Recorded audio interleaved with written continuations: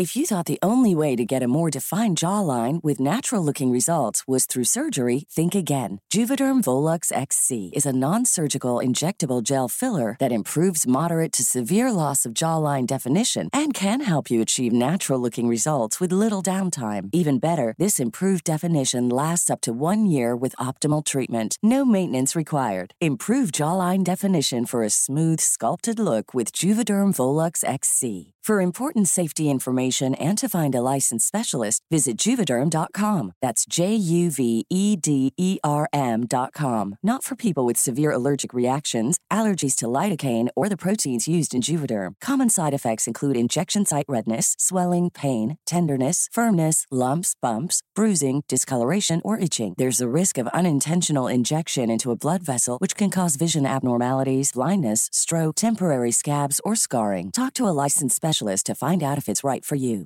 Ryan Reynolds here from Mint Mobile. With the price of just about everything going up during inflation, we thought we'd bring our prices down. So to help us, we brought in a reverse auctioneer, which is apparently a thing. Mint Mobile Unlimited Premium Wireless. How to get 30, 30, bit to get 30, bit to get 20, 20, 20, bit to get 20, 20, bit to get 15, 15, 15, 15, just $15 a month? Sold! Give it a try at mintmobile.com/switch. $45 up front for 3 months plus taxes and fees. Promo rate for new customers for limited time. Unlimited more than 40 gigabytes per month. Slows full terms at mintmobile.com. My podcasts often deal with distressing situations which are not suitable for children, and some adults for that matter.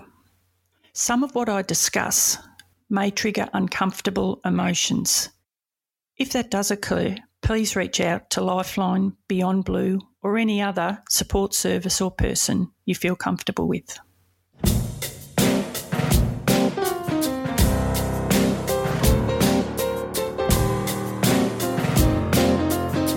Hello, I'm Narelle Fraser. I was a cop with Victoria Police for 27 years, 15 of those as a detective, having dealt with all types of crime from a stolen bicycle to a stolen life. I witnessed the effect crime has on all those involved and became one of those victims myself in 2012 when I was diagnosed with PTSD. However, out of adversity comes other opportunities like this. My own podcast. I still pinch myself, but thanks for listening and coming with me as we explore the human side and impact of crime.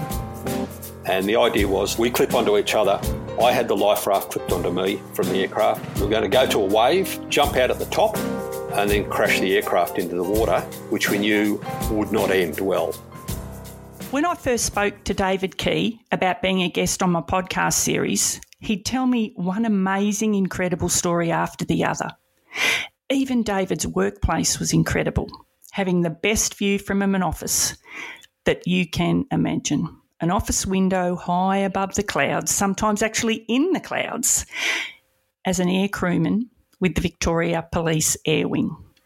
David and his crew rescued people on a daily basis, from raging fires, car accidents, boat mishaps, and people trapped in all sorts of situations. He's been winched into 100-foot waves, saving many swept overboard during the disastrous and fatal Sydney to Hobart yacht race of 1998. During that rescue, he nearly drowned himself, and there were also concerns that the chopper that he was in might run out of fuel. Now, I'm led to believe that there aren't too many servos in the middle of Bass Strait. I could be wrong.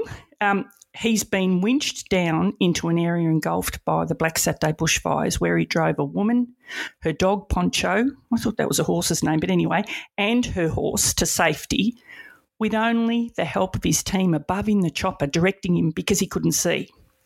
I'm going to let Dave tell us about the many individual bravery awards that he received and the group bravery awards the Air Wing crew received for both the Sydney to Hobart yacht race and the Black Saturday bushfires, because I couldn't do it justice. I'm pretty sure that you will be shaking your head in amazement at what this incredible man and his crew did on those days. One thing I know for sure is it'll give you goosebumps. I know you love the story of the rescue of John Campbell, a young American man who was close to drowning, and the bond that David and his wife Vicky and the pilot Narelle and his wife now have with John's family. And, David wasn't just physically strong, but he was also incredibly mentally strong and able to deal with these situations with very little long-term mental health issues. I don't know how that's possible.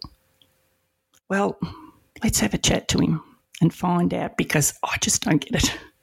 So welcome, Dave, and thanks so much for being a guest on Narelle Fraser Interviews today. Hello, Narelle. How are you? I'm really good. I'm actually very excited about interviewing you today. You've been one of the people that I've held in such high esteem for years and years. So it's, a bit of a dream come true is probably a bit strong, but I'm wrapped, so thank you. So, Dave, can you tell us when and why and how did you join the Air Wing? Like, what is it that drew you to such a dangerous job? Was it the danger? No, not really, because I was just doing my time at general duties at Sunshine and Broadmeadows, and so when I was in the Army, I was in tanks, and sometimes we flew in helicopters, whether they be Chinooks, Iroquois, and things like that, and I had a bit of a fascination for it. So when the application came up to go to the Air Wing as a air observer or tactical flight officer, I put in for the job, and I was lucky enough to get it. It's not that I was a daredevil, it's just that I thought that's another aspect of policing that I would enjoy. So that was the main reason, because I'd spent 10 years in the regular Army and 33 years in the Army Reserve. I did 33 years at VicPol, but 28 years at the Police Air Wing. So I had quite a bit of experience there. That's probably putting it very mildly. I cannot imagine what you must have seen and what you must have done over those, 28 years in the Air Wing? Yes. Yep. So I read somewhere that the chopper that you flew in, was what's it called, a Dolphin SA-365. Now, that's pretty impressive, I think. It sounds impressive, but it cruises at around, is that right, 230 kph? That seems terribly fast. Yeah, it is pretty fast. Like, for example, if you had a paper Melways, we would actually fly across the double page of a Melways in 15 to 20 seconds. So everything in our job was sort of a fairly fast pace. Wow. Yeah. So this wasn't daredevil, it was just that was the job. Well, you say it wasn't a daredevil, but I think to most of us it would be, because everything you do is just patrol up in the air very often, or are you generally just going to jobs? No, we do general patrolling, just all over the metro area, country areas of Victoria. And then between that, we would be actually allocated tasks, whether it be a pursuit where we'd follow the car, look for a missing person, someone that's missing in the surf. So it was always various jobs. We're up in the air on a 10-hour shift for at least 6 or 7 hours. So it was a fairly big day.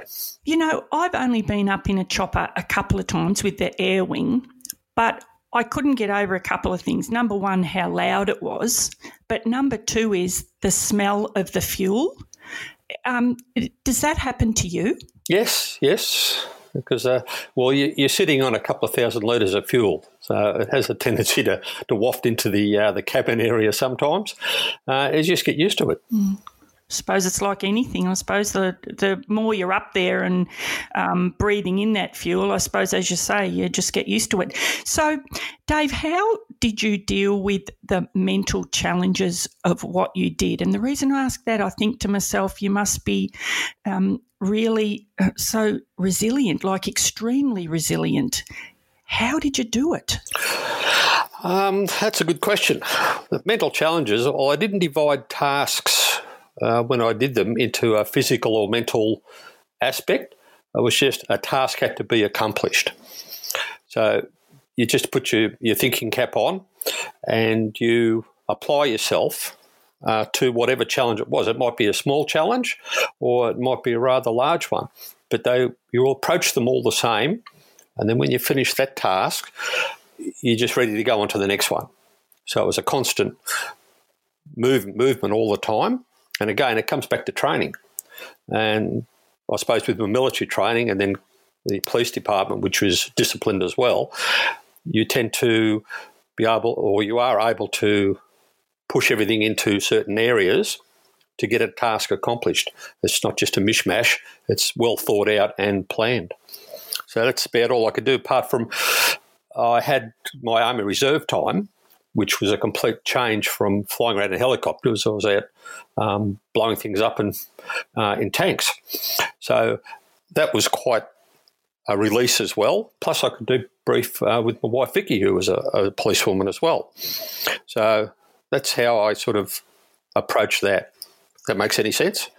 It does, and you must be lucky to be or fortunate to be able to debrief with Vicky, because when you say that, I think to myself, I wasn't able to debrief with many people because most of I had a lot of lovely friends in the job, but when I got home, I have a beautiful husband, but I couldn't debrief with him because he couldn't bear the trauma and he just couldn't manage it. It used to upset him as well. So I used to think, why would I bring somebody into that? Mm-hmm. So you must be and my sisters, my family, the same thing.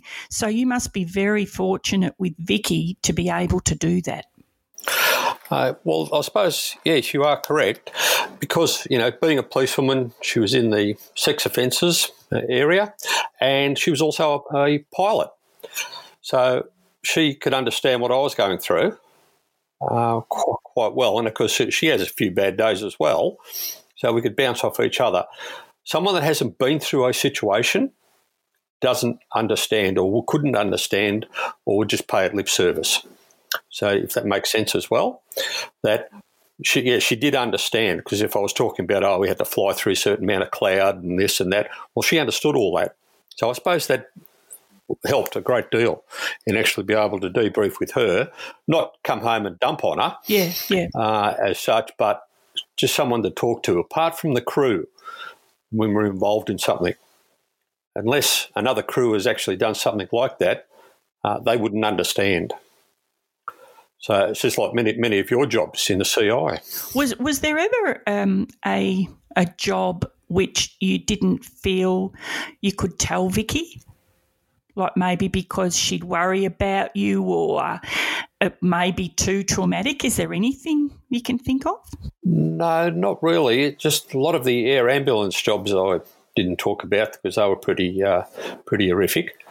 Because working with the paramedics on the air ambulance as part of the crew, there was a lot of things in there that were pretty nasty that she didn't need to know about. But she was an old nurse as well. She used to be a nurse before she joined the police force. Goodness me, you've really landed. I mean, what hasn't Vicky done? Let's cut to the chase.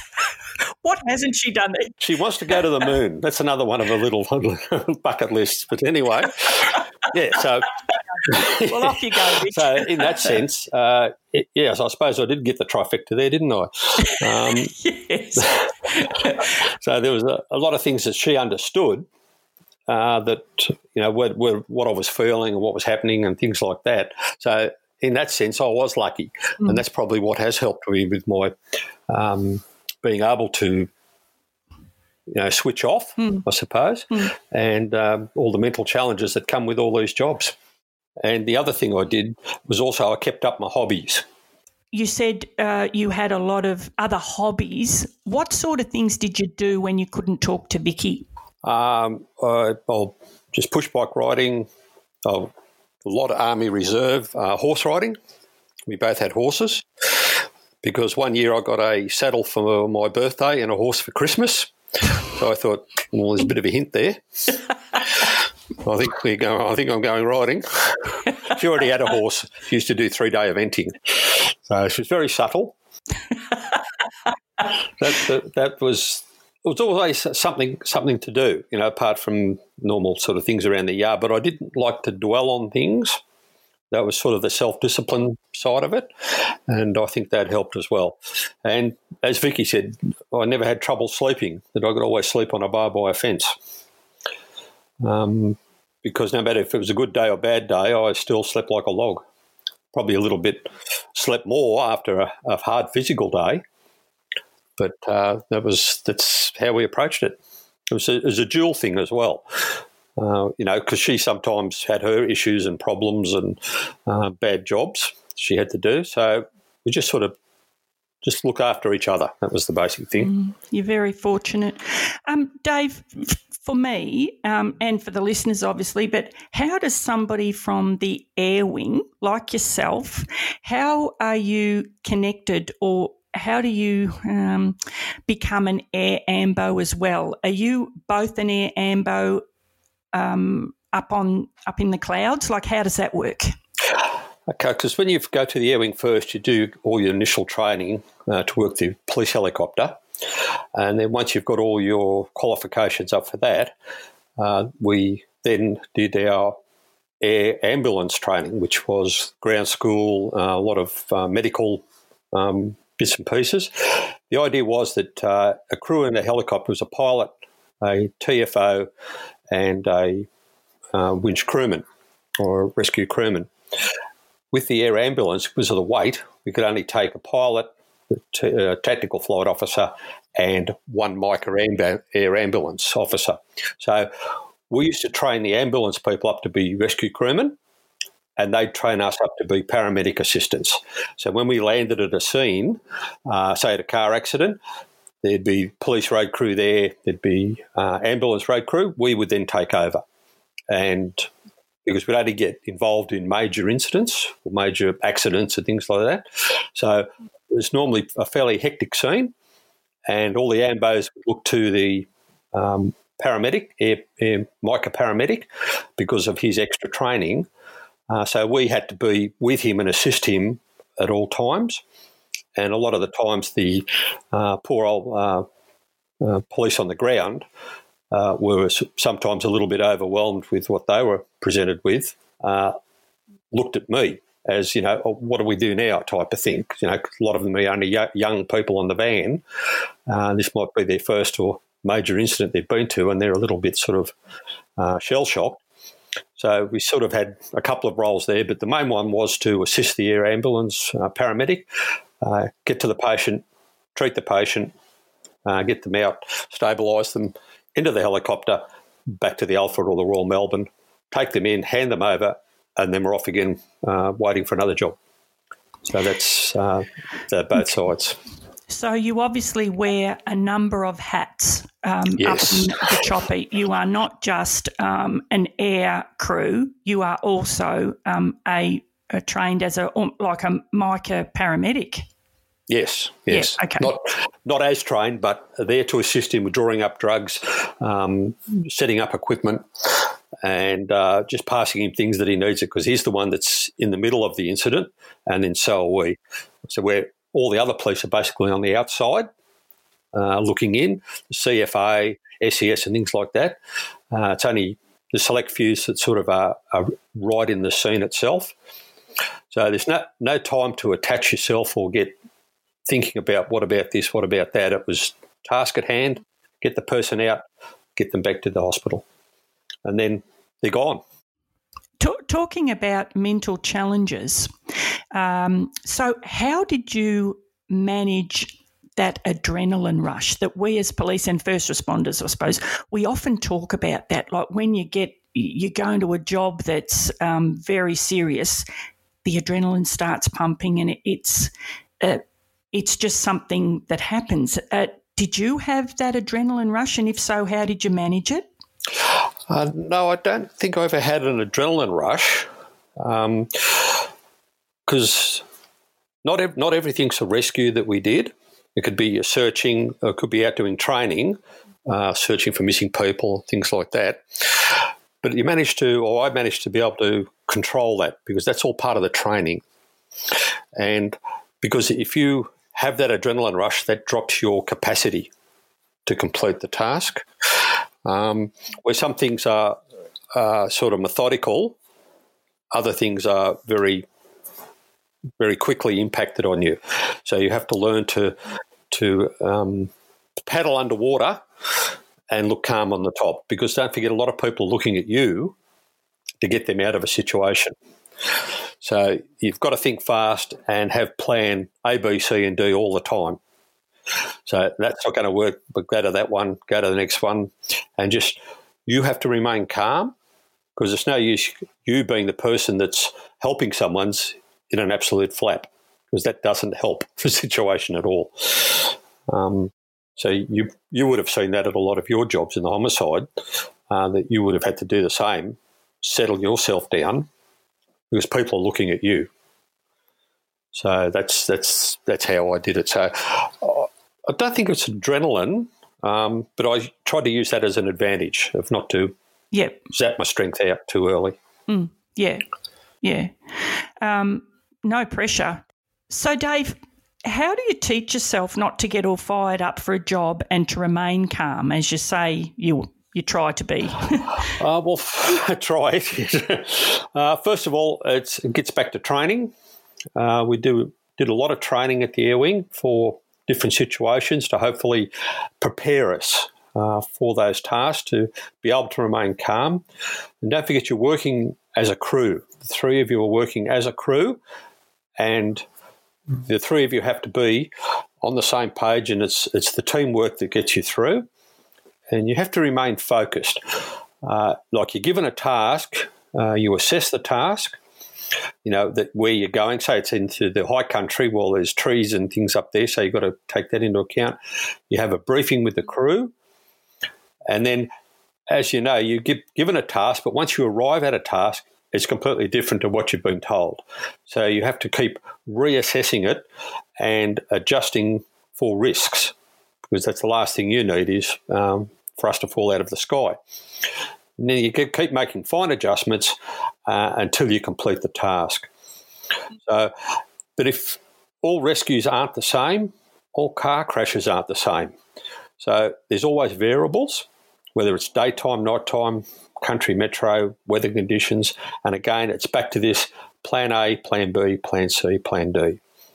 And in some cases, we did abort rescues because they were just too dangerous to the crew and the aircraft and to the person that had to be rescued. So you have to think of other ways to extract them or get them out of the situation. So you just have to keep calm and thinking. That's the biggest thing, if that helps. Yeah.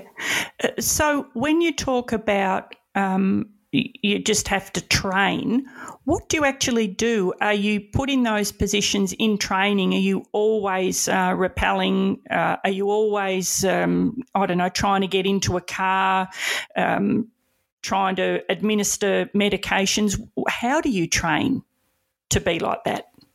Well, that's a very good question. You do drills and procedures, and certain things are done certain ways. For example, when you see us flying around to do a rescue, there's always things happening in the aircraft that make sure that you're okay for the next step and the next step. And that's part of the briefing part of it, and also emergencies. Like in the Sydney to Hobart, we talked about an emergency. Well, it had happened, and it never happened before, but we trained for it and we talked about it, and that's what we try and do. Because I was also in the training cell at the Air Wing, so we'd always be coming up with new scenarios for the junior members coming through and doing their training, just to try and prepare them, because a lot of us had been through good times and bad times doing rescues, and it's just so it doesn't bite them on the bum. So they're not caught out.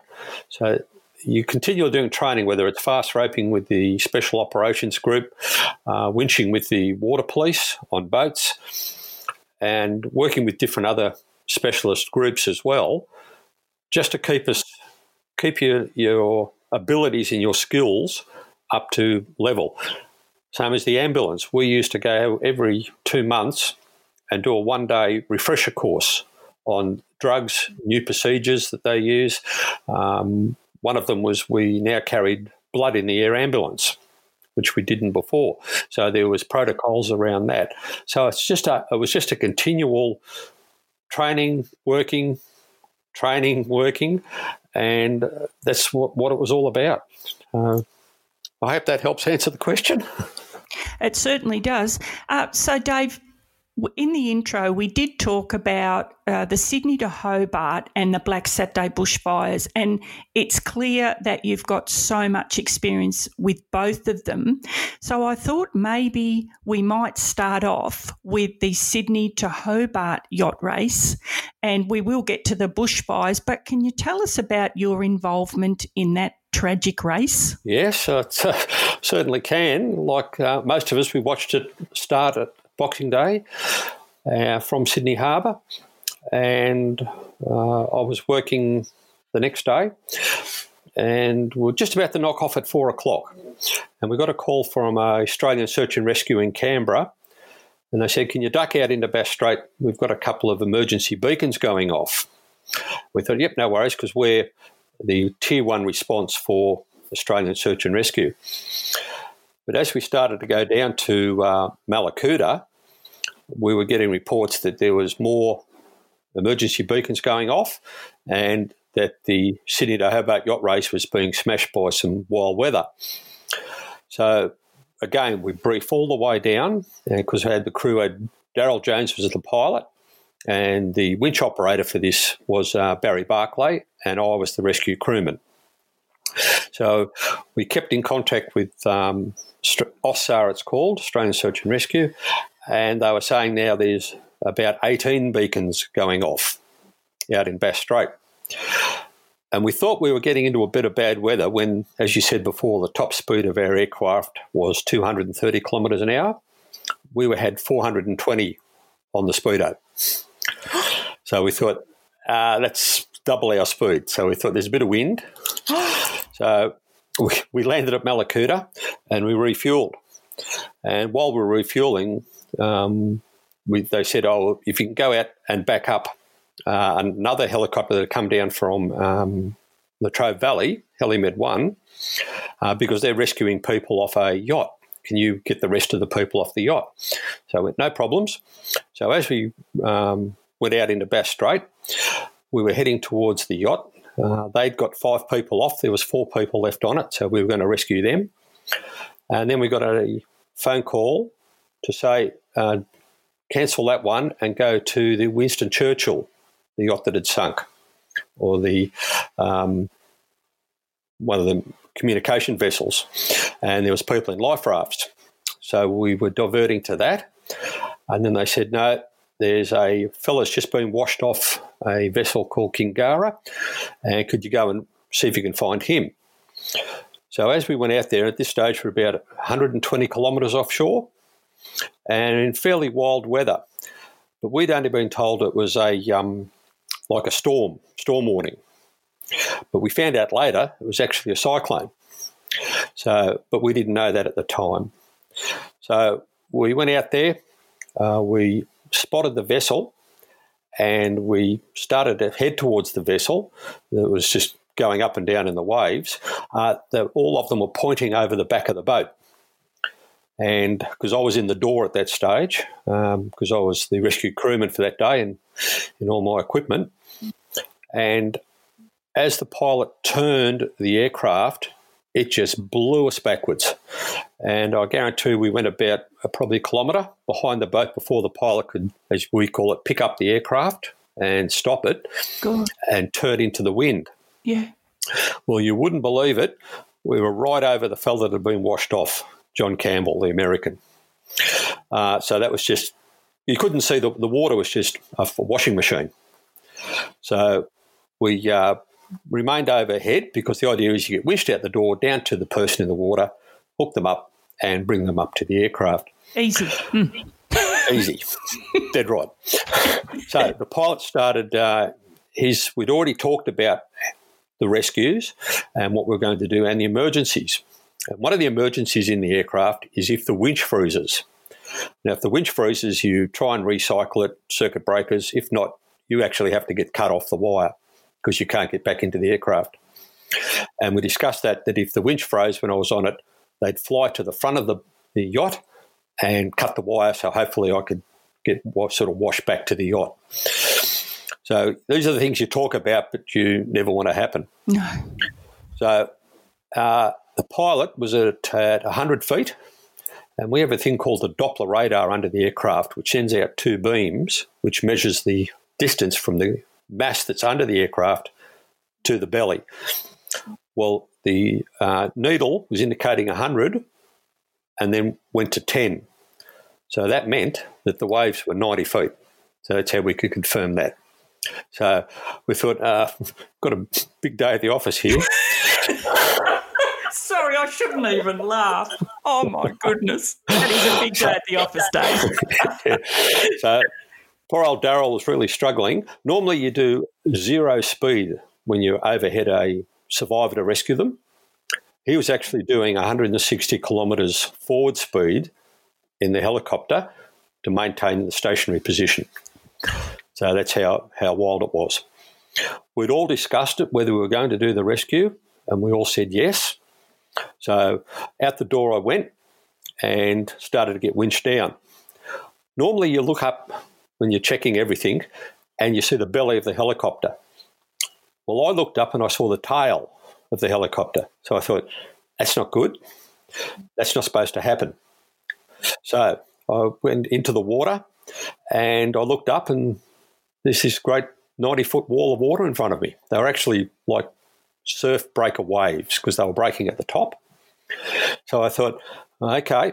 And I couldn't hear the helicopter and I couldn't see it and I couldn't see the fella I was rescuing. And I was just getting tumbled around. Well, what they were doing, I found out later, that they were trolling me through the water back to the fella that I was to rescue. So I was probably 30 foot behind the aircraft. So they were just winching in. So I was getting dragged through the water and into the wave. Now, the thing is, you're on the surface of the water in a cyclone and it's noisy and you're just getting thrown around. And next second you get dragged into the middle of a wave and it's black and it's dead quiet. So that's something that doesn't normally happen either. So I'm holding my breath, going, this is not good. And then I popped out the back of the wave, fell down, managed to orientate myself and looked up and saw another wave. So I thought, here we go again. So I was getting dragged into the wave again. Well, this stage it was a little bit longer, starting to run out of air. And I thought, well, I might as well set my emergency beacon off and inflate my life jacket because it's much easier to find a body with a beacon going off and floating at the surface. And I popped out of the wave.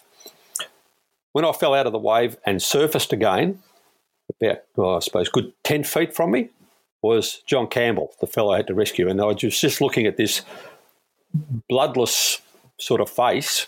And because I found out later, he'd actually hit the compass on the vessel when he was being washed off, and it's smashed in all the side of his face, his eye socket, his cheek, and all the rest of it. Oh, yeah. So when I finally reached him, he was just about gone. He was didn't have very long to go at all. So I grabbed him, and he just felt like an eel, just a wet, cold eel, and all he had on was a pair of long johns, and yet he'd been washed overboard in full yachting equipment. So how he'd lost all that is another story. So I grabbed him. We were just getting thrown around. We got dragged. The water was crashing over us. I hooked him up. I still hadn't heard the helicopter because of the noise. So I gave the indicator to get winched up. So I had a hold of him, and I was just sort of patting him on the shoulder because he was just out of it, really. Oh. And we're getting winched up. And I suppose we're about 7-8 foot from the aircraft. The winch stopped. It had frozen. Oh, my God. So here I am, dangling above the waves, 120 k's offshore, and bugger. And I could see Barry looking inside, looking outside. And as I found out later, they were really going through all their emergency procedures to get the power back to the winch Yeah. Because what had happened is the salt water from the wind had actually got in and shorted the control panel underneath the aircraft in the belly. And so the first thing to do was to try and fly me to the front of the yacht and cut me off because couldn't get back into the aircraft. So Barry leant out and I gave him the sort of signal that I was going to push Campbell up. So as I pushed him up, he leant out to the full extent of his safety strap, which was a very gutsy effort on his part because he could have fallen out as well. Yeah. I pushed Campbell up. He grabbed him under the arms, then grabbed his long johns and gave him the biggest wedgie you have ever seen and dragged him up into the aircraft. That would be a very welcome wedgie if there ever was one. Yeah. Oh, yes, yeah. So I'm still, he couldn't reach me, so I'm still dangling below the aircraft, expecting to see the front of the boat get cut off and hopefully get washed back to the boat and get on the boat anyway, so at least I'd have something. Because they couldn't fly back with me hanging out because I just would have got hypothermia and they couldn't have got any speed up. And then all of a sudden the power came back on, the winch.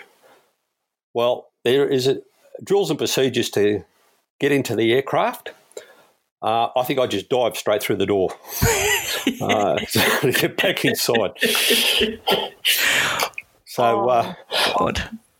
So anyway, away we go. We turn the aircraft, and you can see them all chapping and clapping and cheering on the yacht. And away we went. We started to head back to Malakuta. Because we'd flown out so quickly, because we had the tailwind, we now had the headwind. So instead of doing 230, we were probably doing 15 to 30 k's an hour. Wow. Now, what that does is the engine's at full power. Your time and your fuel gauge needles aren't supposed to overlap each other.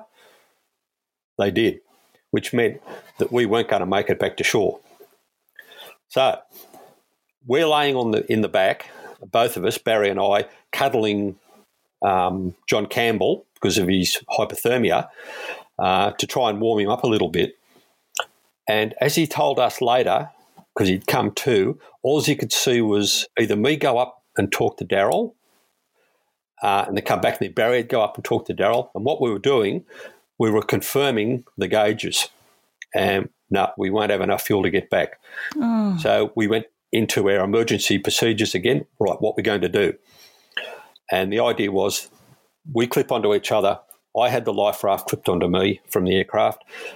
We were going to go to a wave, jump out at the top. Narelle was going to go forward and then crash the aircraft into the water, which we knew would not end well. And we all knew that. But that's the type of, you just got to do the job the best you can at the time. So it was just the case of look at each other, right, we'll see how we go. While we were doing this, we had a Beechcraft aircraft, because we were below the clouds as we were flying back in. The Beechcraft was above them, and he had radio comms with us, so he knew what was happening. The trouble was there was no fuel at Malakuta now, so no other rescue helicopters could come out to get us if we'd crashed. So that's a bit of an issue. There's a number of issues going on here, Dave. Yeah, just another bad day at the office. So as we're flying, I think we're still a fair way offshore. We're still in the cyclone, and the first fuel warning light came on. And that's a terrible sound. It's a buzzing sound. And to let you know that I'm just about to run out of fuel and stop.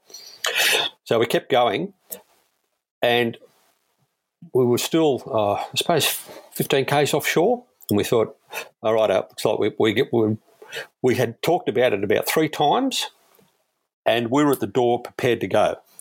So that's how close it was. We were just about ready to jump.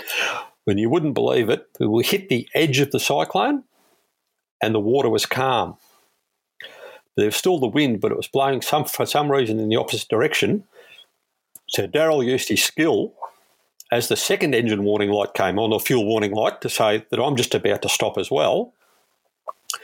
And we just took off. like a shot. You wouldn't believe how quick, because we were empty, and the wind just took this empty shell of a helicopter back towards Malakuta.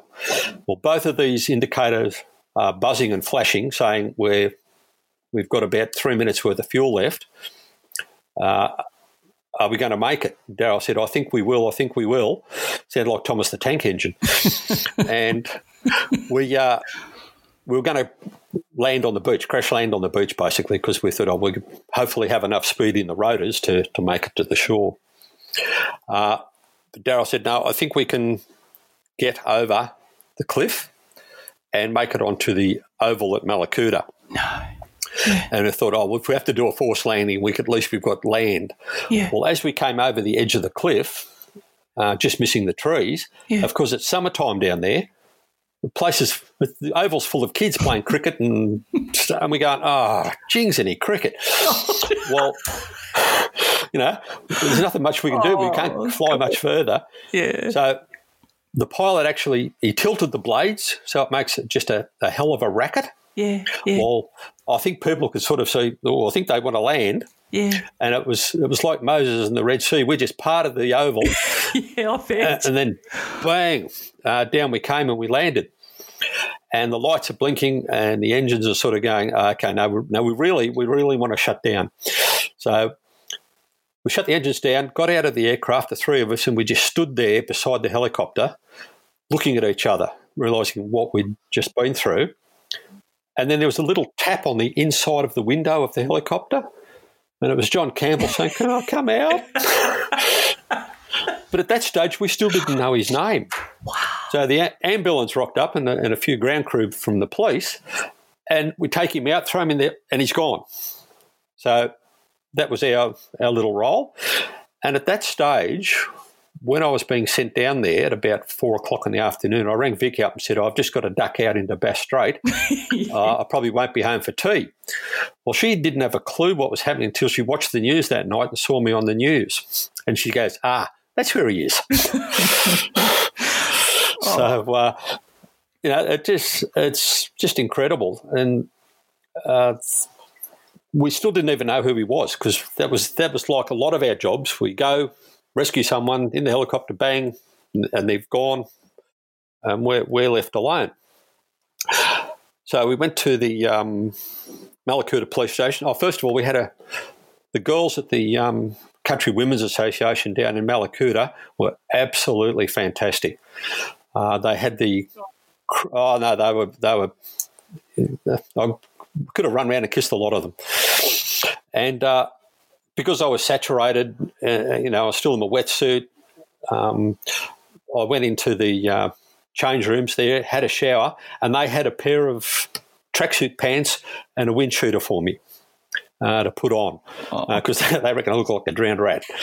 So got a cup of tea and a sandwich, and they were and the local shopkeepers down there were fantastic, because they were just providing stuff, because all the helicopter crews were coming in, dumping people off, refuelling and going back out again.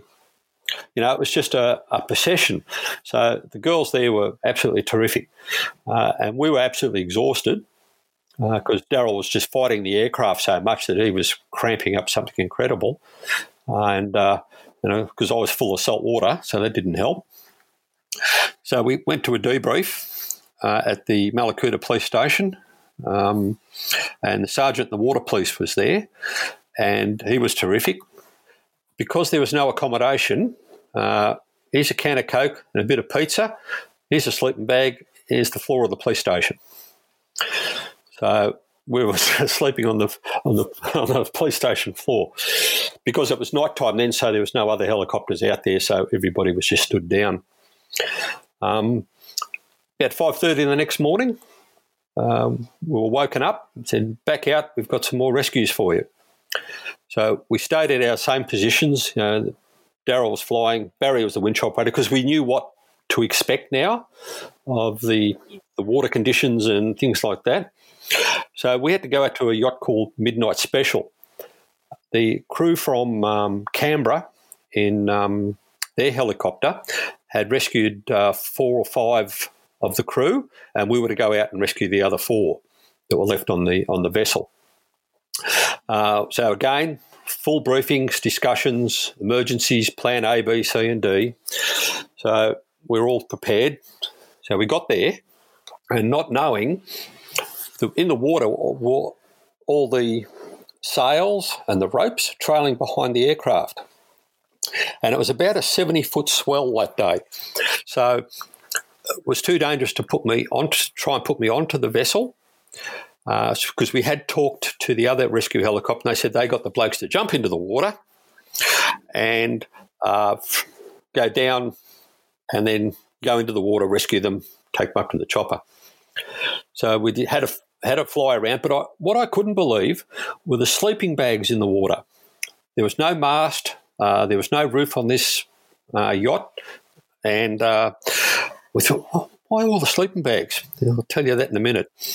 But we talked about it, and I said, well, put me well behind all the rope, because that's the last thing I needed, was to get tangled up into the rope that was trailing behind the yacht.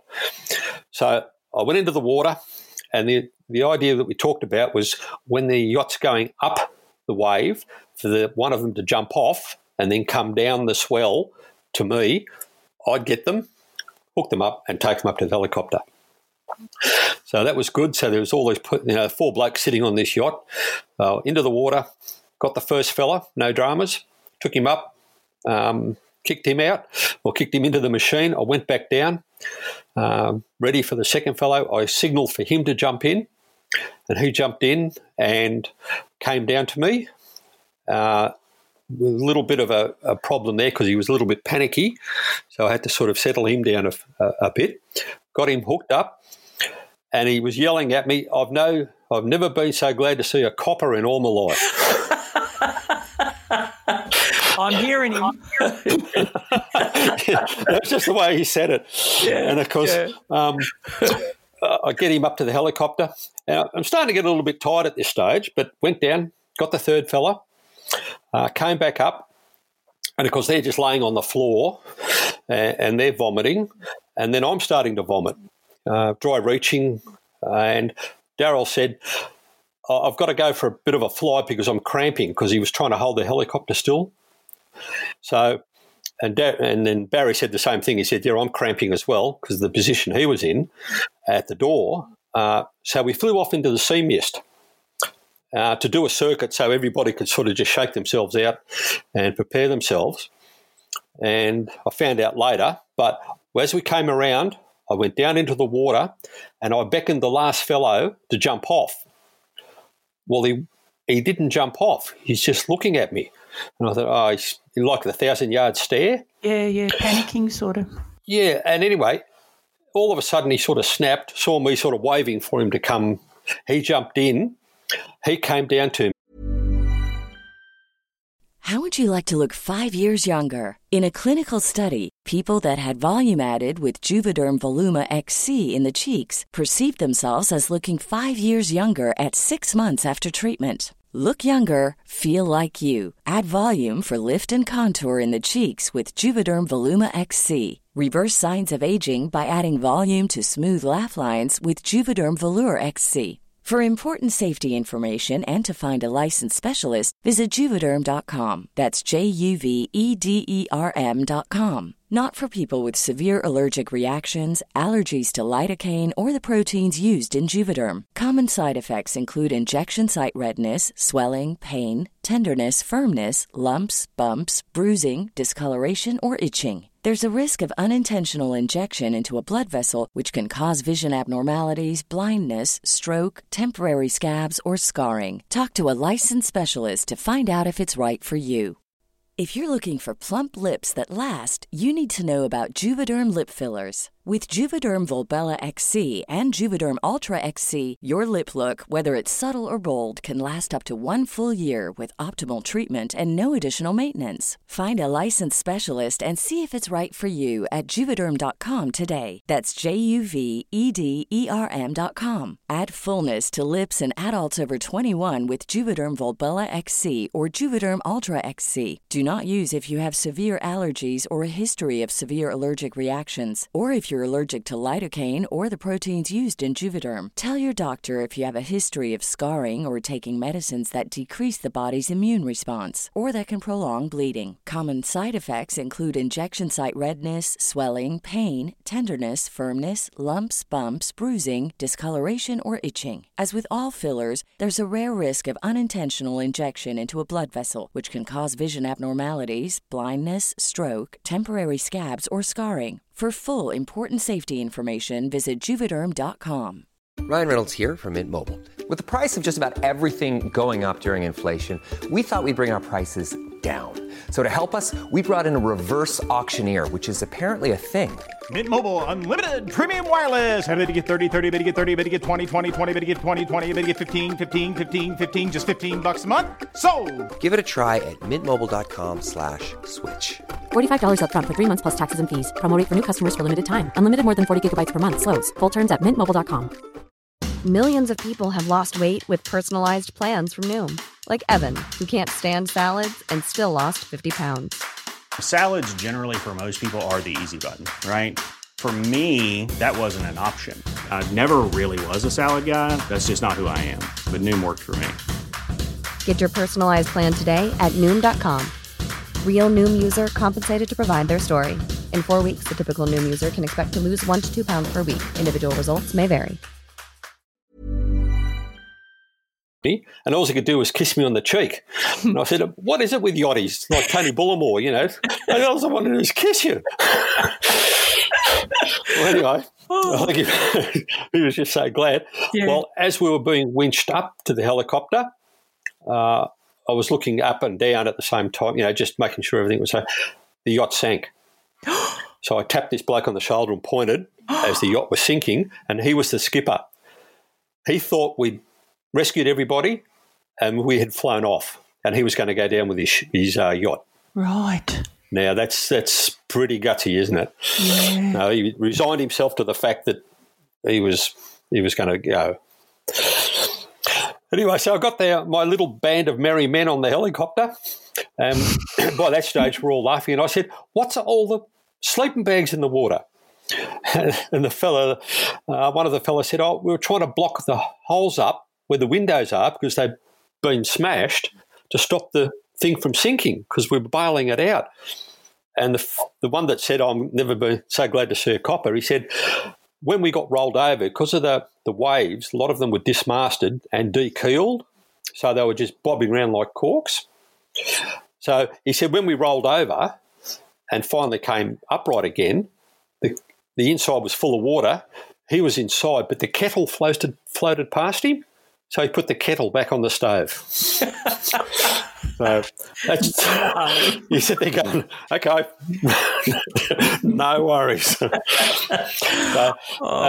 that was the so that was that one, and then we took them back in, and we had enough fuel to get back to Malakuta Airport for that one, so they got taken away. One of the fellows had lost the tips of his fingers in a hatch had smashed them, and when we did the inquest up in Sydney for the Sydney to Hobart, Darryl and I were the only two aircrew that were called to give evidence. And the reason being was to verify the height of the waves, because no one would believe any of the Oddies or us that the waves could not get that high. And also any recommendations, if this happened again, to assist rescuers. Like one of the helicopters got hit underneath by a flare. Another one actually fired the flare through his yacht, down through the top, because he didn't know how to use it. The fellas from the one of the vessels didn't know how to use their life raft. And when we took the life vests off our fellas from the Midnight Special, a tag on the inside said, "Don't use in rough water."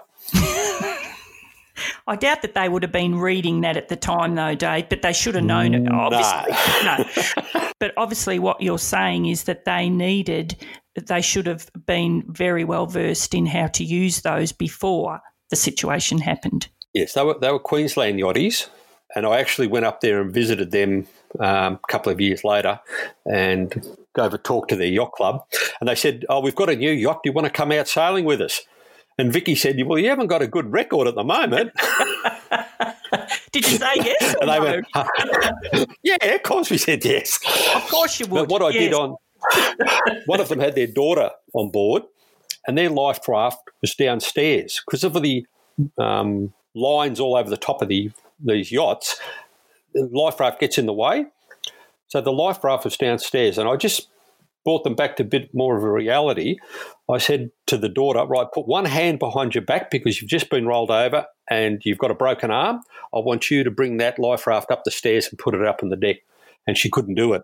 And they went, I think we better change that. There you go. So, yeah.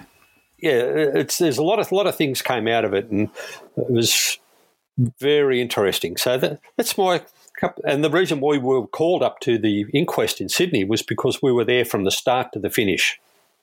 You know, there was probably 6 or 7 helicopters doing rescues, and Navy vessels and Navy helicopters and things like that.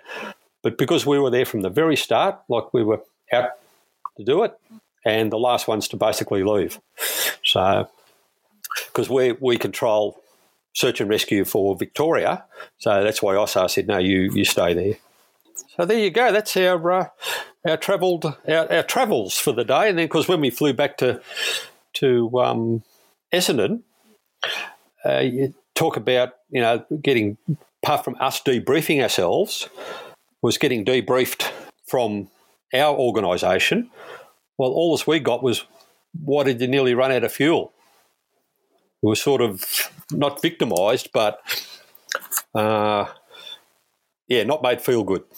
Now I'm shaking my head in anger that that's the only thing that VicPol can actually ask you is about your fuel. Like, there are I'm sorry, I'm lost for words.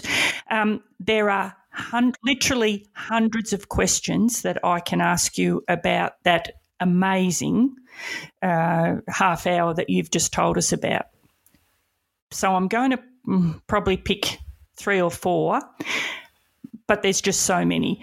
The first thing is, you talked at the start about getting a phone call.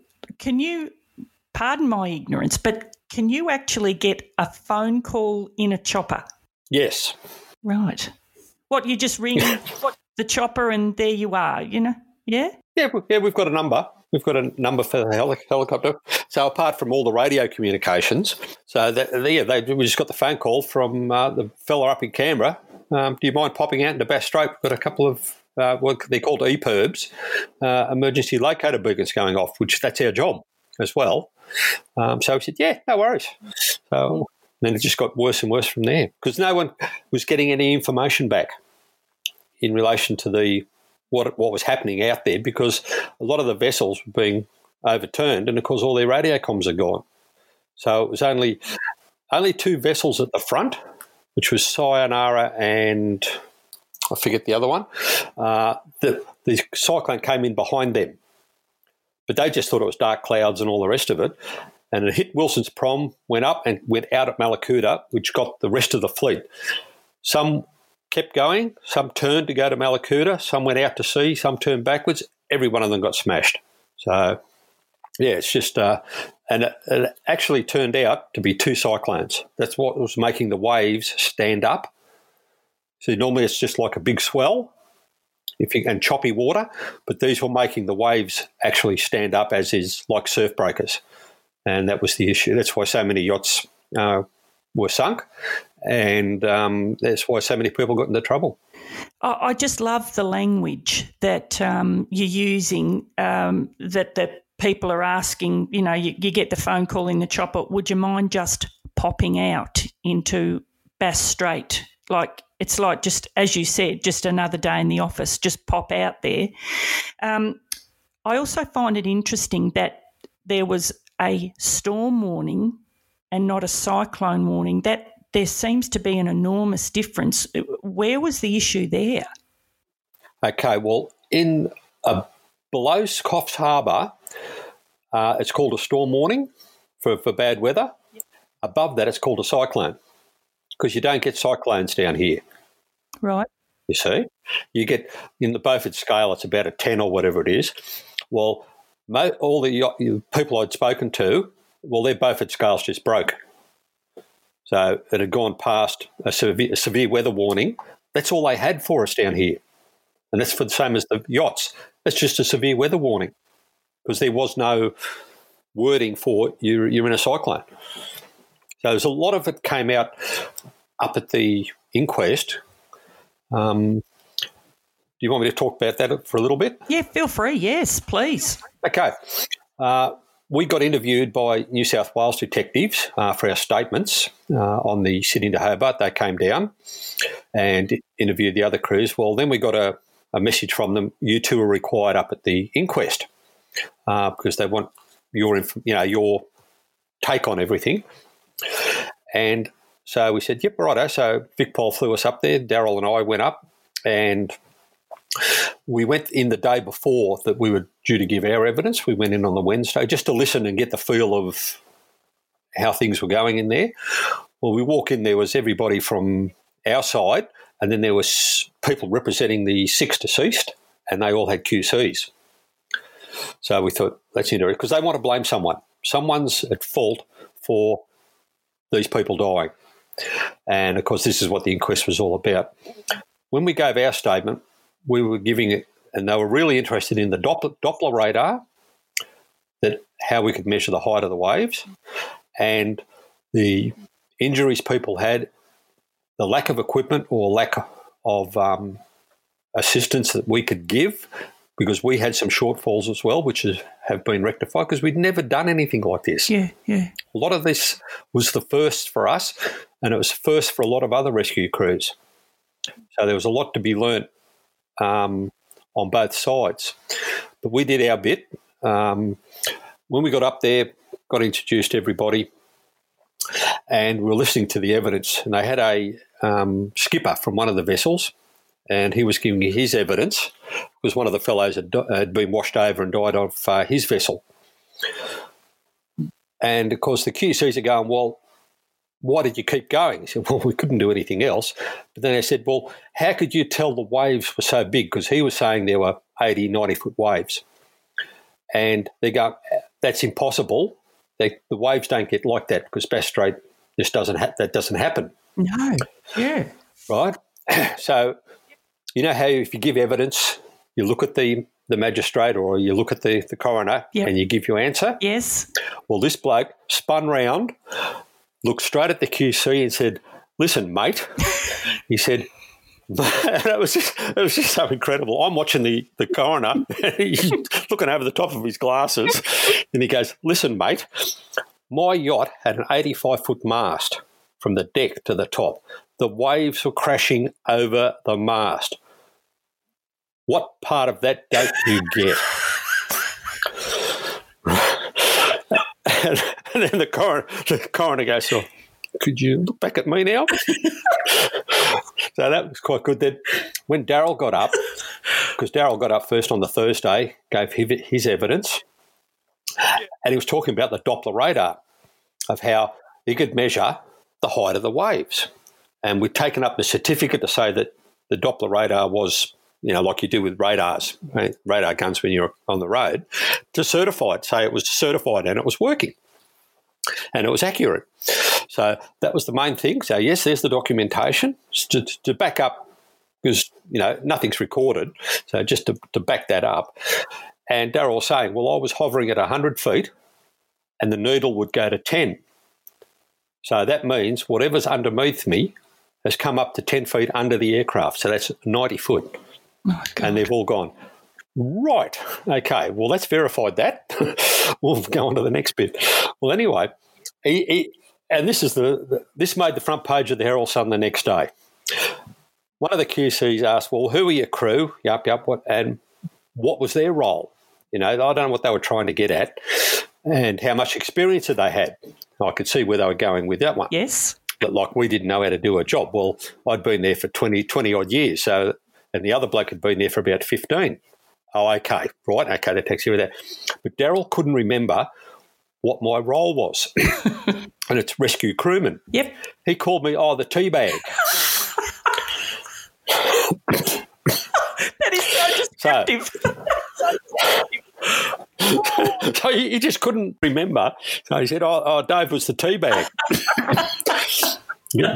Dipped in out of the water. I'll never be able to have a cup of tea again without thinking about you.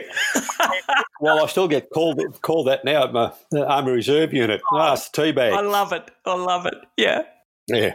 So I'm giving my evidence, and what they were interested in was, the weather conditions and what issues that I could see with the vessels. Well, a lot of them is because we were in a violent storm. The water was white, white caps and just foam and white. What colour do you reckon all the yachts were? Yeah, white. White. They're white. Ha ha. Righto. First aid training, because the fellow that lost his fingers, the tops of his fingers, no one knew first aid on the vessel. They just wrapped a T-shirt around it. So life raft training, flare training. So that's what they wanted to try and get across, was that needed to be done. Plus, some of the equipment that had been used had not been Australian certified. Okay. So, it was just cheap Chinese stuff, which didn't hold up. So that was an issue.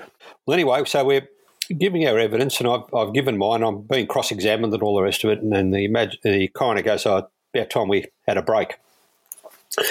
So, I go back to the table where all our people are, the detectives and our QCs, and the clerk of courts comes running out, and he points to Darryl and I, said, "You two follow me.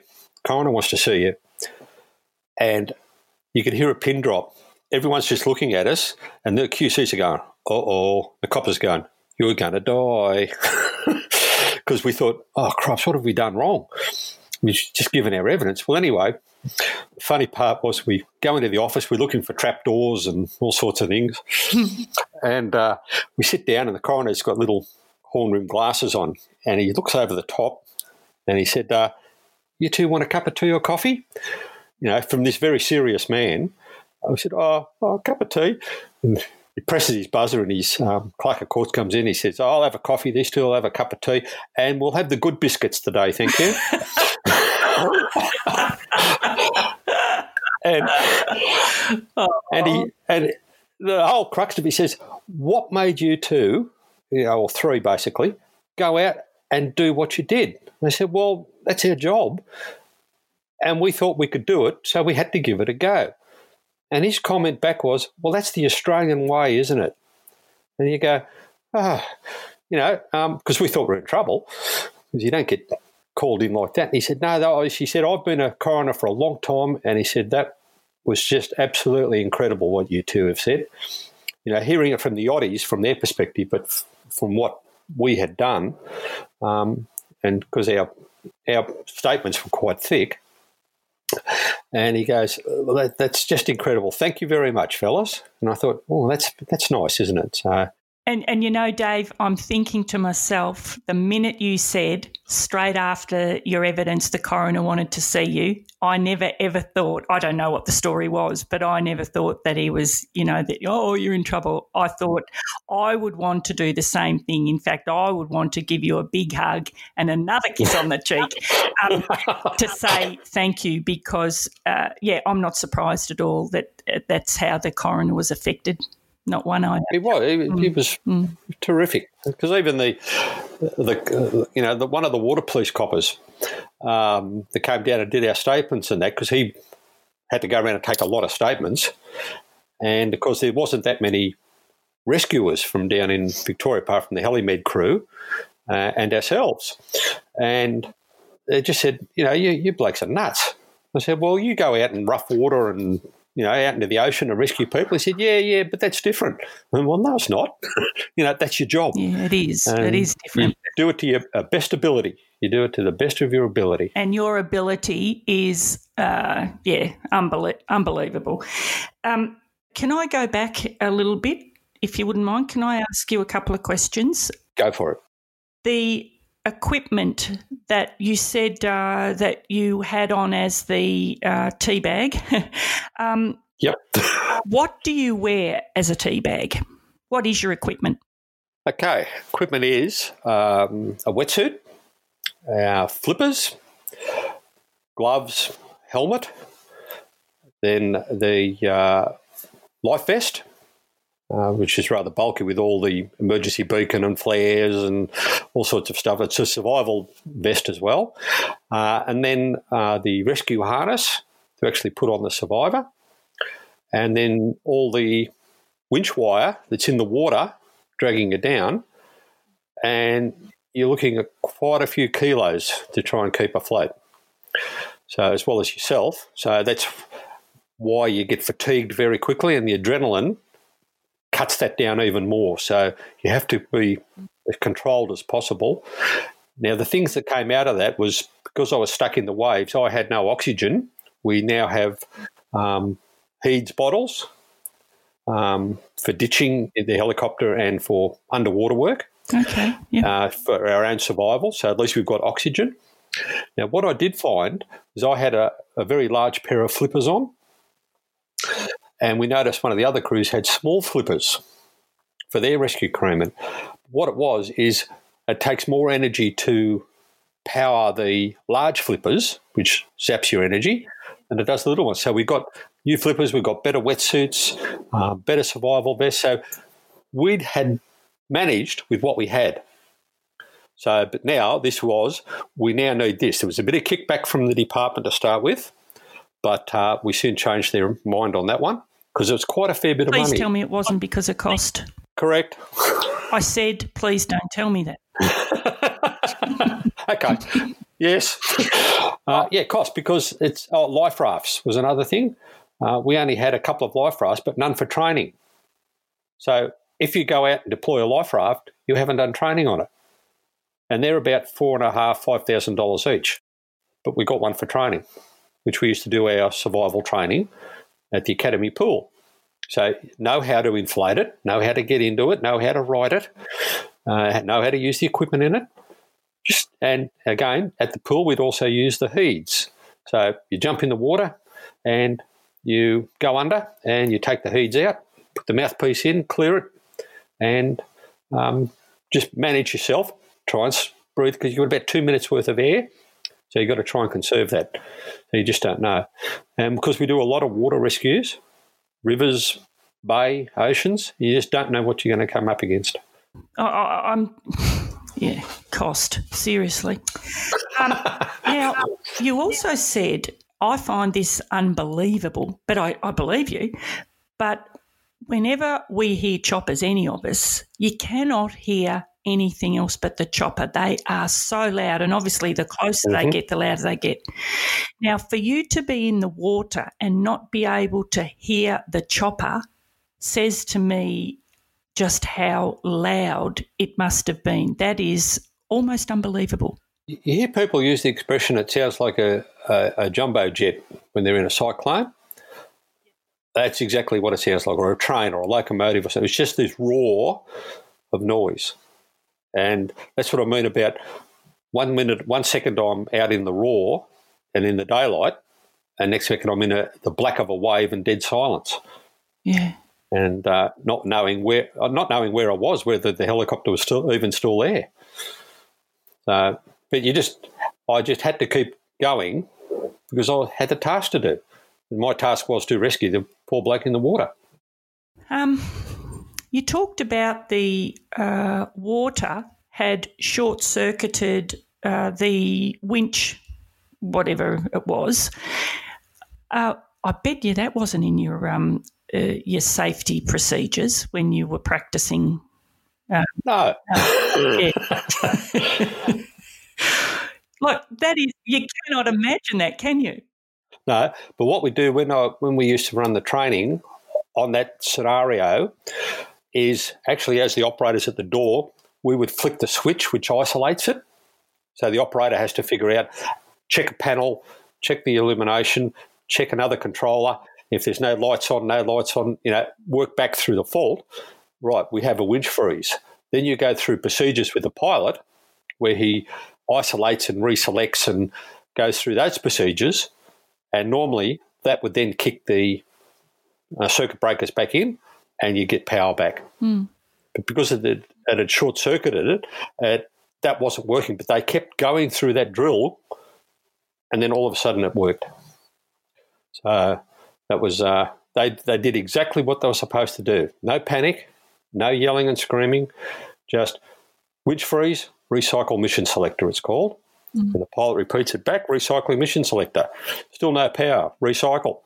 So that's the drills and procedures and training you have to have and maintain, that if something does go drastically wrong, it's resolved the best way it can. That helps. I can't get my head around it, Dave. It is just, it's so heroic. There's no words to describe it. Can you tell me, were you frightened at any point out there? Like, do you get frightened? Anxious. I don't know about frightened, because then I'm not doing what I was supposed to do. And so, of course, you've got to get anxious because of the what you're going into. But because you're so focused on your task, you can't sort of let that cloud your judgment or your thinking. You're concerned about what's going on rather than scared. Because if you were scared, you wouldn't be there. Because that's not just the only rescue I've done. I've done hundreds and hundreds. Some simple, some difficult, some very testing.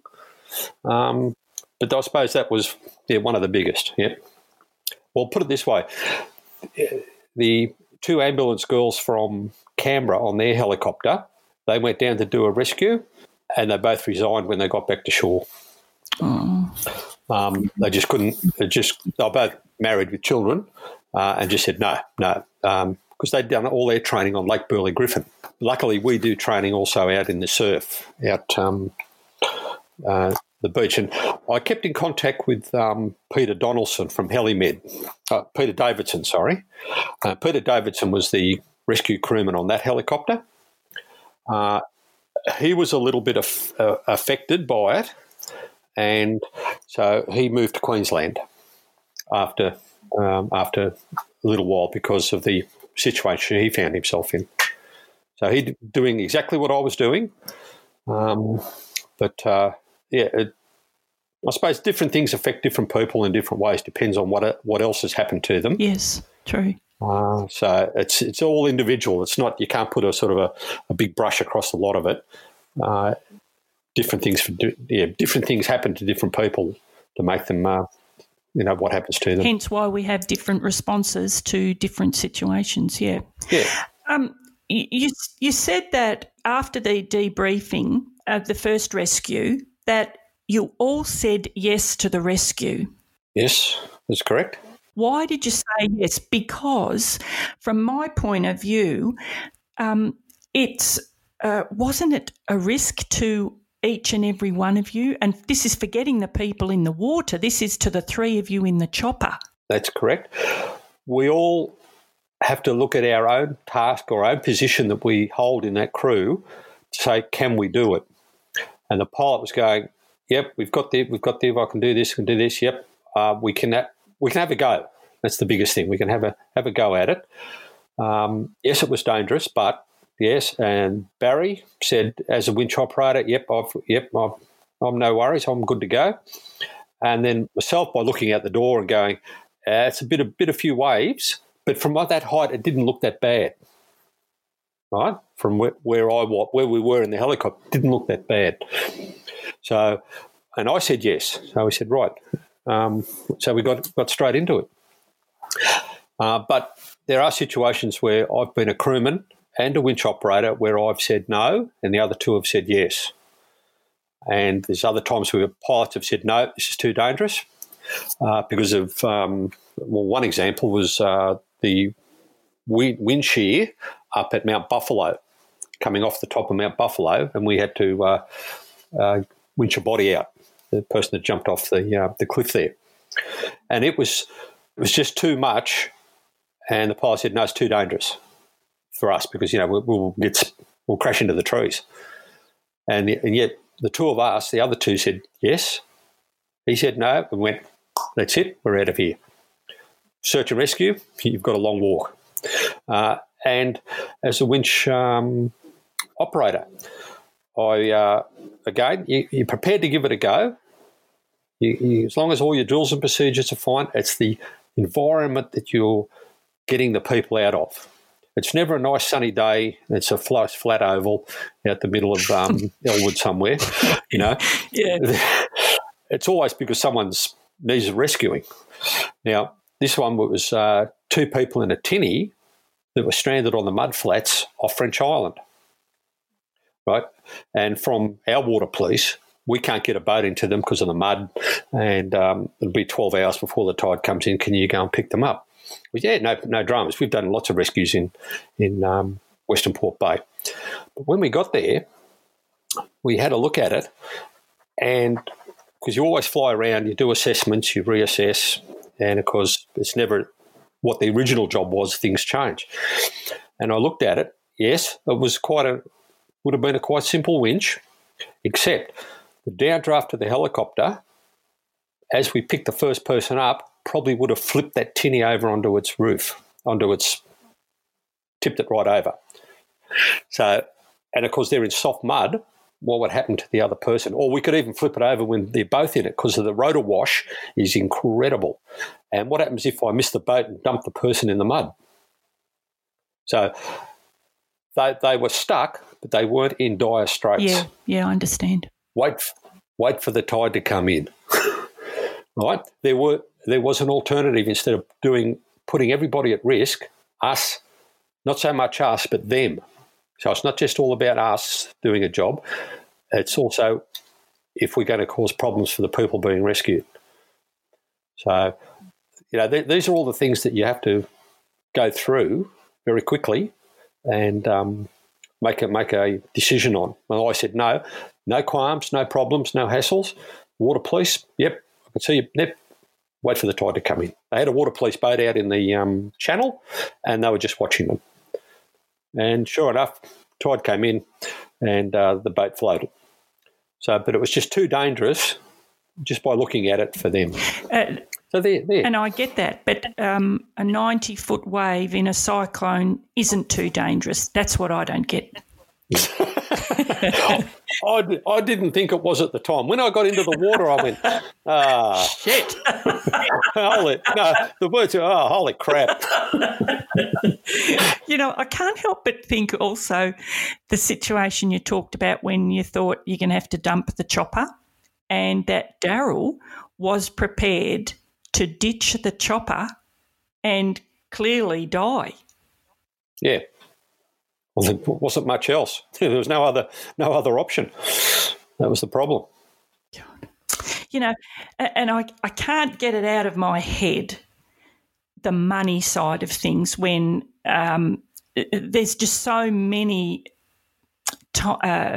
well, there was the situation with the police didn't want to buy you a boat to practice in. And I suppose what else do they do? But when you're sleeping on a floor in a sleeping bag of a police station after what you had been through, and I understand there was nowhere for you to stay, but to me, I think after what you've been through, and then you're up at 5:30 doing another one, like, I just think, oh my God, how did you do it? Hey, could you tell us about, I mean, as I said, there's so many questions that I want to ask, but I do think the public, our listeners, need to hear two more things from you about the Sydney to Hobart. One is about the beautiful response from John Campbell's family, and the other one is about your awards for the Sydney to Hobart. And I think next week we'll do the bushfires, because this, my head can't take any more. Don't know about yours. But can you tell us about that beautiful story about John Campbell? Okay. We finally found out that his name was John Campbell, the fellow that we'd rescued the first rescue out of the water. And the crew from the Kingara wanted to come out and thank us at the Air Wing. John Campbell had gone away for surgery, and one of the fellows on board was a doctor, Dr. Peter Meikle, whose father was a surgeon. So John got his face fixed, And he came out to the air wing, and I've got a lovely photo of us, the three of us, and John Campbell standing in front. John bought us a book each, and it was called The Perfect Storm. I don't know if you remember ever watching it. It was about a helicopter cruise that tried to rescue people up on one of the fishing banks off Canada. It's a true story, is it? And it was a... Yeah, okay. yes, yeah. Yep. It's called The Perfect Storm, and they crashed and all died. And it was in a cyclone. So he bought us that, and we finally met him, and we had a good chat and things like that. And there's another sort of stories about that as well, but I'll keep going. We then were contacted by the United States Coast Guard some months later and said, you, as the crew, have been awarded the Captain William J. Costler US Coast Guard Award for the most meritorious helicopter rescue in the world that year. Would you like to come over to Canada and receive it? And we went, oh, that'd be nice.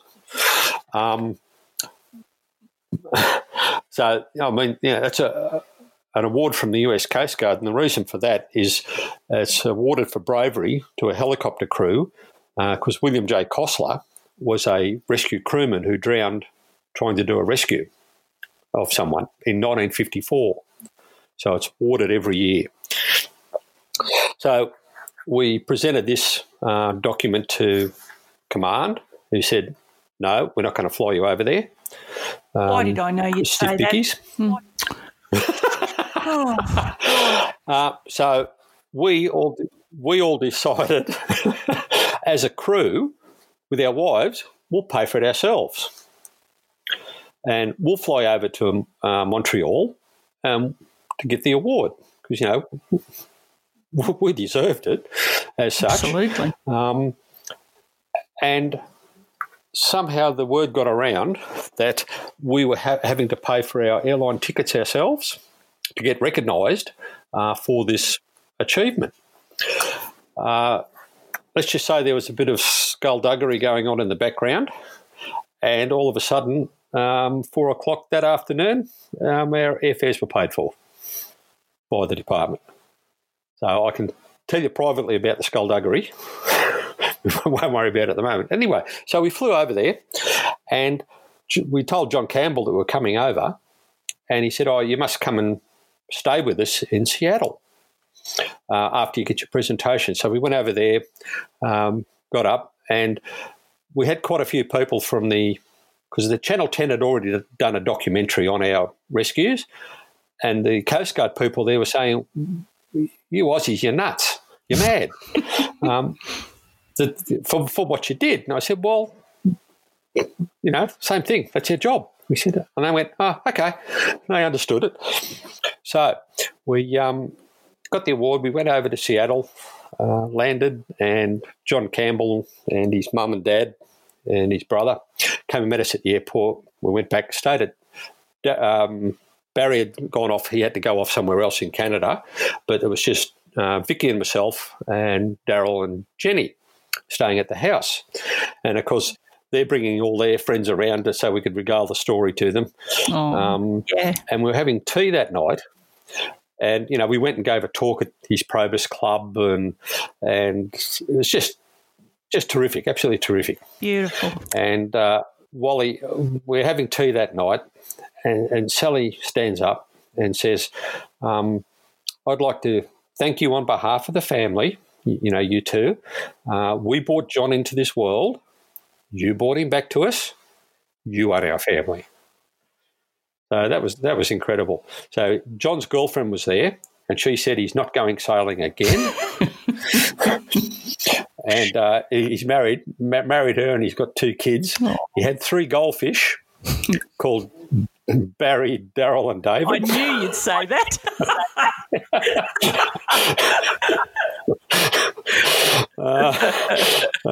So that's just a bit of the fun. But Wally and Sally were absolutely terrific. They've got a lot to be thankful for, really, haven't they? Yeah. Because without you, he would have died. Absolutely. Oh, yeah, no, he was gone. He was. We could see that when he was in the water. And what saved him, and again, it's all this information that comes out afterwards, just talking to people, because he was actually up on the helm of Kingara and the others were downstairs. And when the boat flipped, he got thrown off, hit the compass first and got thrown into the water, and he was attached to the safety line. But when they grabbed him to try and drag him on board, he slipped out of his harness because he didn't have the leg straps weren't done up.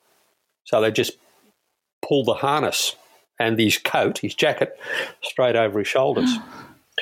And because he was semi-conscious and wasn't struggling, that's what's probably saved him, because he wasn't exerting a lot of energy.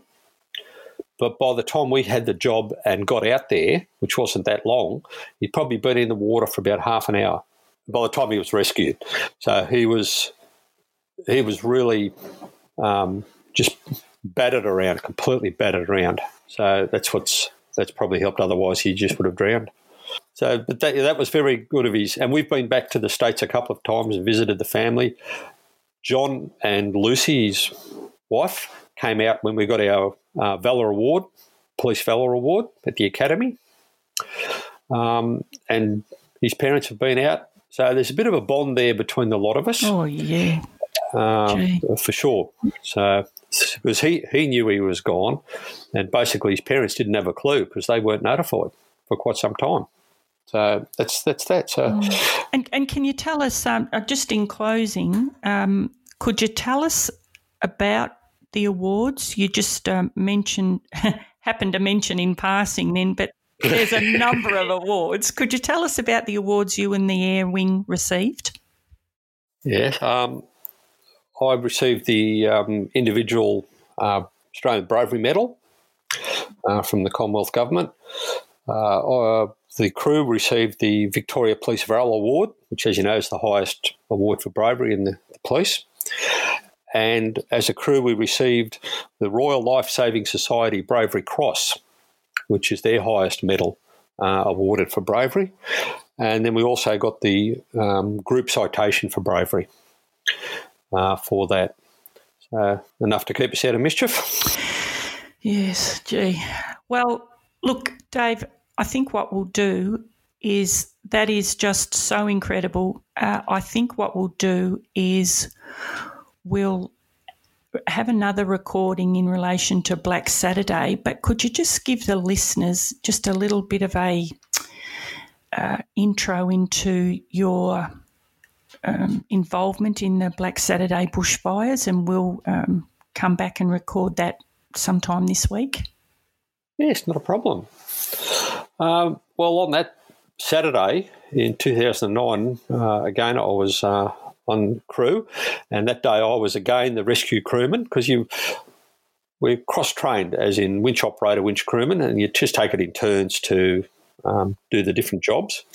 And our pilot that day was Warwick Young, and Brian Norman was the winch operator, and I was the rescue crewman. And that day it was 46 degrees, and that's when the fire started up at Wandong, or Kilmore East.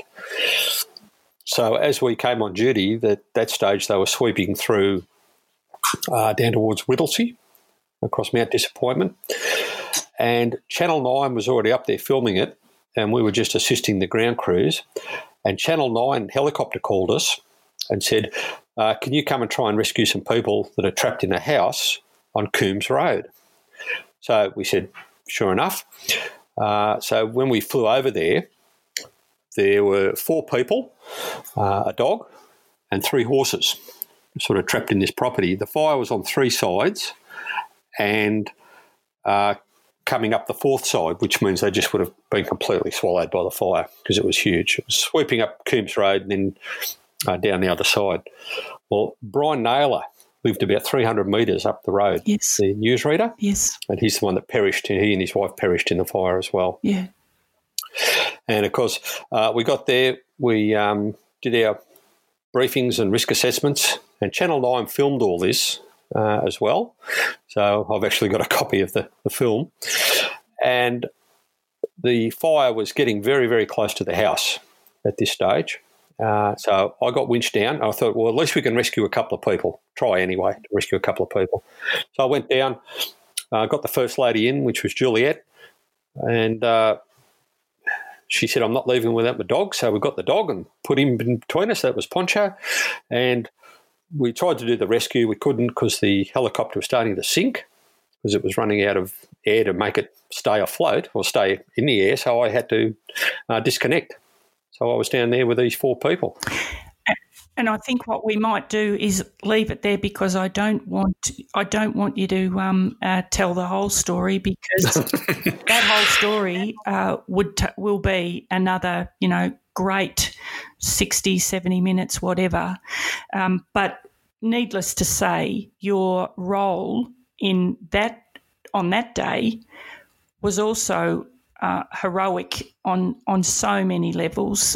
I'm just thinking to myself, you're what, pardon me, I'm going to swear here, but you're what many would call a shit magnet. I was like that in the job, where if ever there was a shit job, that's a terrible way to put it, but if ever there was a job, I don't know, just I was always there. And it sounds like the tea bag was always there when it was just, the worst possible job, very, very stressful. So I think we might just leave it there and you can, tell that story because that in itself is incredible. It's a big one, Liz. Thank you so much, Dave. What you have shared with us today, I don't think I've ever heard a story like that, and I hope I never will, in lots of ways. But thank you on everyone's behalf for what you did. Incredible. So thanks, Dave, and we'll look forward to hearing about Black Saturday. Good. No problems at all, Narelle.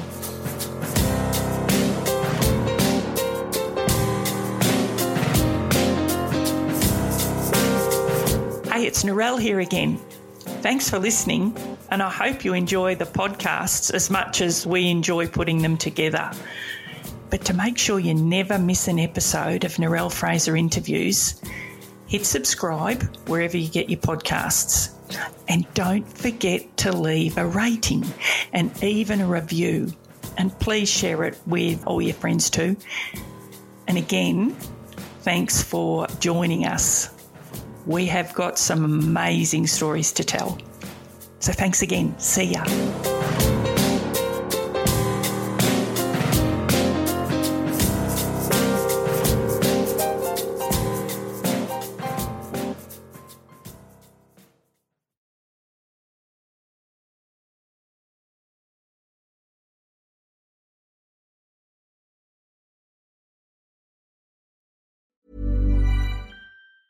Get ahead of postage rate increases this year with Stamps.com. It's like your own personal post office. Sign up with promo code PROGRAM for a 4-week trial plus free postage and a free digital scale. No long-term commitments or contracts. That's Stamps.com, code PROGRAM.